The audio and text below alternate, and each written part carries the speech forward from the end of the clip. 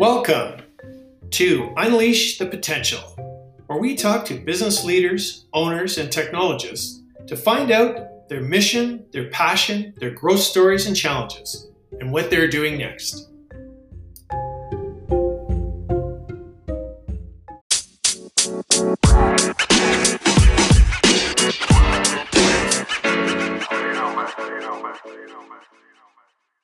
So I just want to introduce everybody to this new YouTube channel that I'm starting. It's called Unleash the Potential. And what I'm doing is I'm talking to business leaders and founders and technologists to find out their mission of why they built their company, their growth stories, their challenges, and what they are doing next. So today I'm bringing to you Amadeo Bernardi from Amadeo Bernardi Consulting. And I just want to say, Amadeo, thank you for joining me today, and specifically in this unprecedented time. So I've got some pretty good questions for you, I hope. I think at the end of this, the listener will take away a few things like what should they be concerned about in this environment, how important what you're doing is to society and in general, and what's next for your business and how do they get in touch with you? I just wanted to ask you to tell me a little bit about the business and why it's important and how you got here. Well, first of all, Rob, thanks for having me on. It's a privilege actually to be part of this, the inaugural interview, I guess, for your channel. So I got here because I found myself in rural and remote broadband telephony over a career that, started off doing wireless nationally and, then moving up back into Northern Ontario with my family to actually try something entrepreneurial 20 years ago and starting a competitive local exchange company. Assisting a couple of entrepreneurs that were just trying to upend the traditional telephony, back that long ago, which now that I say it out loud sounds a long time ago. So we've stayed. We stayed. I mean, we're originally from the north, and the passion and the drive has been the fact that I can do my small part in helping communities across the north, across Canada, small service providers try to manage those hurdles of trying to get their locations connected. So it sort of brought me to the place of trying to be an advocate in my own little way of the issues of broadband connectivity or lack thereof. And it was not even a year ago where I was at another service provider's conference, and it struck me at the time that we were always in these rooms, preaching to the converted, whether we were telephone companies talking to vendors, but we always talked about the technical issues. But we never actually talked about that little segment of rural Canada. And a friend of mine challenged me to do something about it. And within months, we had put together the first rural and remote broadband conference, held it in North Bay, thought it was going to be small. It turned out that we oversold it and gave me the motivation to bring the message across Canada. And that's where I am today. So do you think that today it has been a wake-up call for those with influence and that have the power to actually do something to change? Oh, yeah, absolutely. It's been, look, I mean, COVID-19, right? The elephant in the room has put the spotlight on rural remote broadband, and the digital divide, even in a larger scale, the digital divide, whether it's socioeconomic, geographic, but now we see every day announcements from political leaders talking about broadband, whether it's provincial or federal, or speeding up the process, because we now see the impacts of the haves and have-nots. It's a wake-up call. People have been talking about it and wanting to do something, but now I think, they have to do it. And guys like you, who are living and breathing every day and trying to get the message out there, and making it happen, because the importance of broadband and how it changes people's lives, specifically in rural and remote places. One of the things is, how difficult has this this moment been for your own business to actually get this message out? Well, I guess it's helped in one sense, right? I mean, it's suddenly provided sort of the kick in the rear to get the leadership to pay attention to, the efforts of this conference across Canada and the US to address this issue. So it's been a positive impact in terms of supporting the message. But not like everyone else, but like so many others, it's impacted me personally too, because I've been working from home, but now, my wife's a teacher, and I just suddenly noticed the huge impact on our own bandwidth, requirements at home, resource contention, and our challenges are probably small compared to families that have all their kids at home, and they're trying to work from home, homeschool, right? In a sense that they're trying to get the materials that are being put out online and getting their kids to work on that.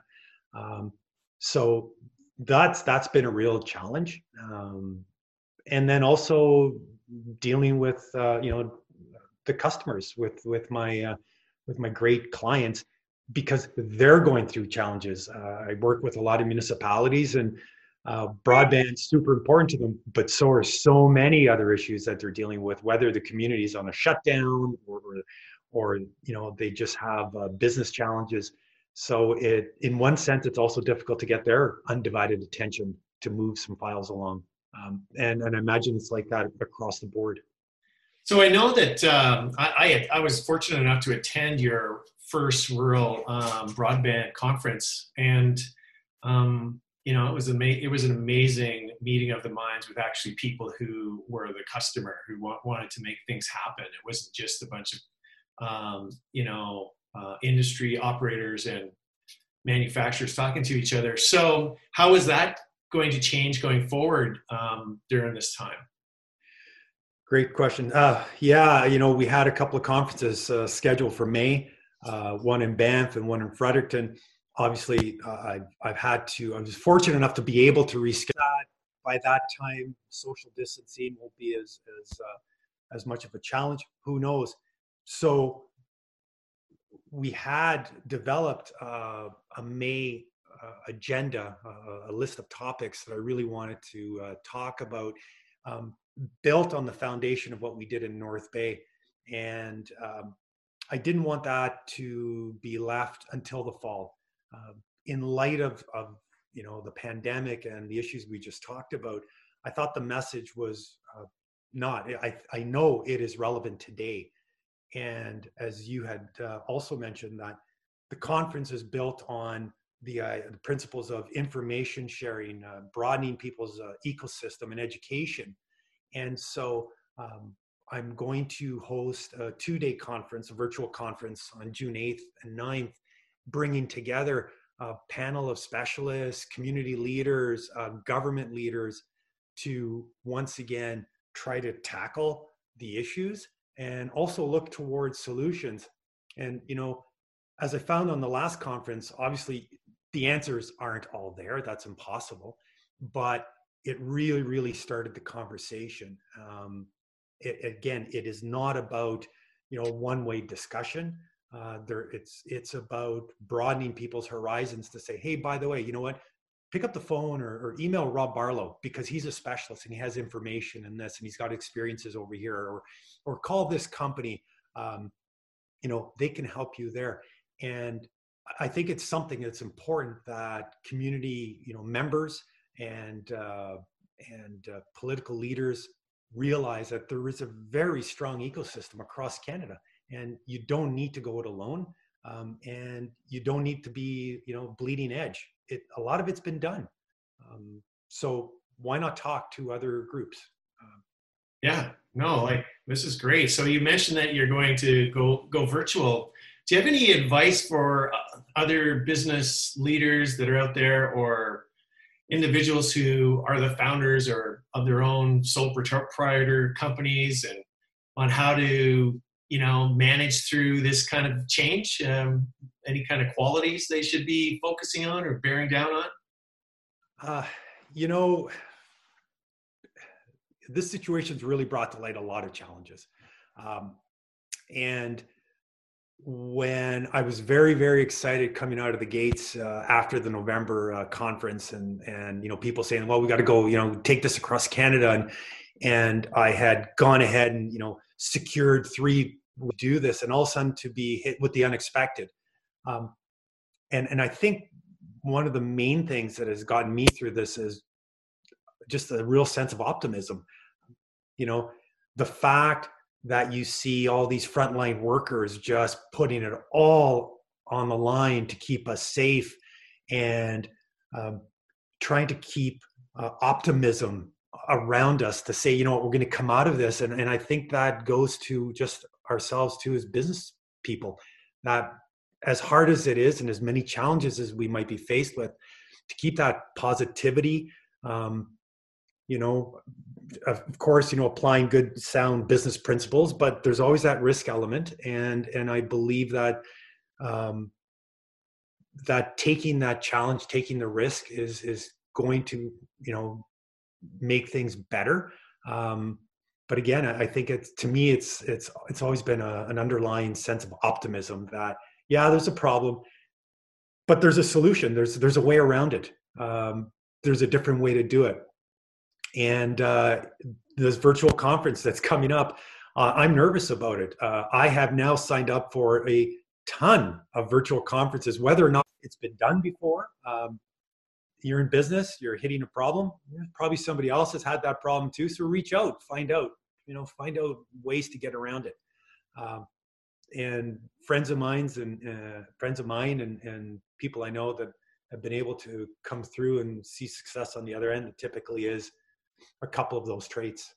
Yeah, that's awesome. Like, it's great, important things to note, because there's a lot of people out there who probably don't have the same experience in life, specifically, new startups and things like that. So I'm sure that, that words of wisdom from somebody like yourself, who's, basically pivoting from full on like hotel booking conference space to online, which with many, many tools out there. But you're right, there is a whole way to do research now on what works, what it doesn't. And so that being said, like, how do people get in touch with you with respect to your conference online? What can we tell them? Well, you can look up Bridging the Digital Divide.ca. That'll bring you to the conference series website and keep you posted on all the updates, because there's many coming, and as you mentioned. And then for myself, it would be AmadeoBernardi.ca. And I'm sure when you post this, people will see how to spell my name. So, yeah. And I have to thank my parents, who were from near, Venice and the northern borders of Italy, for that name. But it helped. It's a great name. Yeah. Well, I really appreciate you taking the time today, and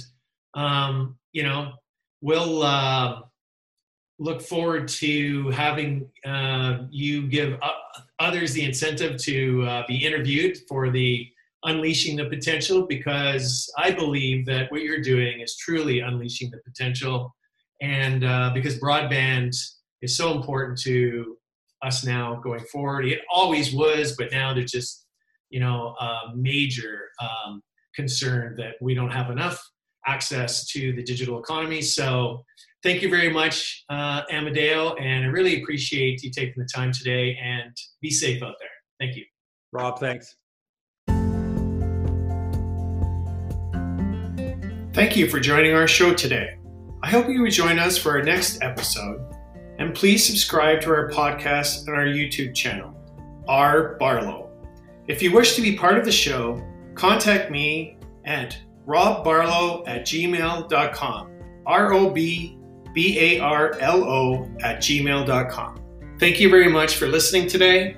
I hope you enjoyed the show.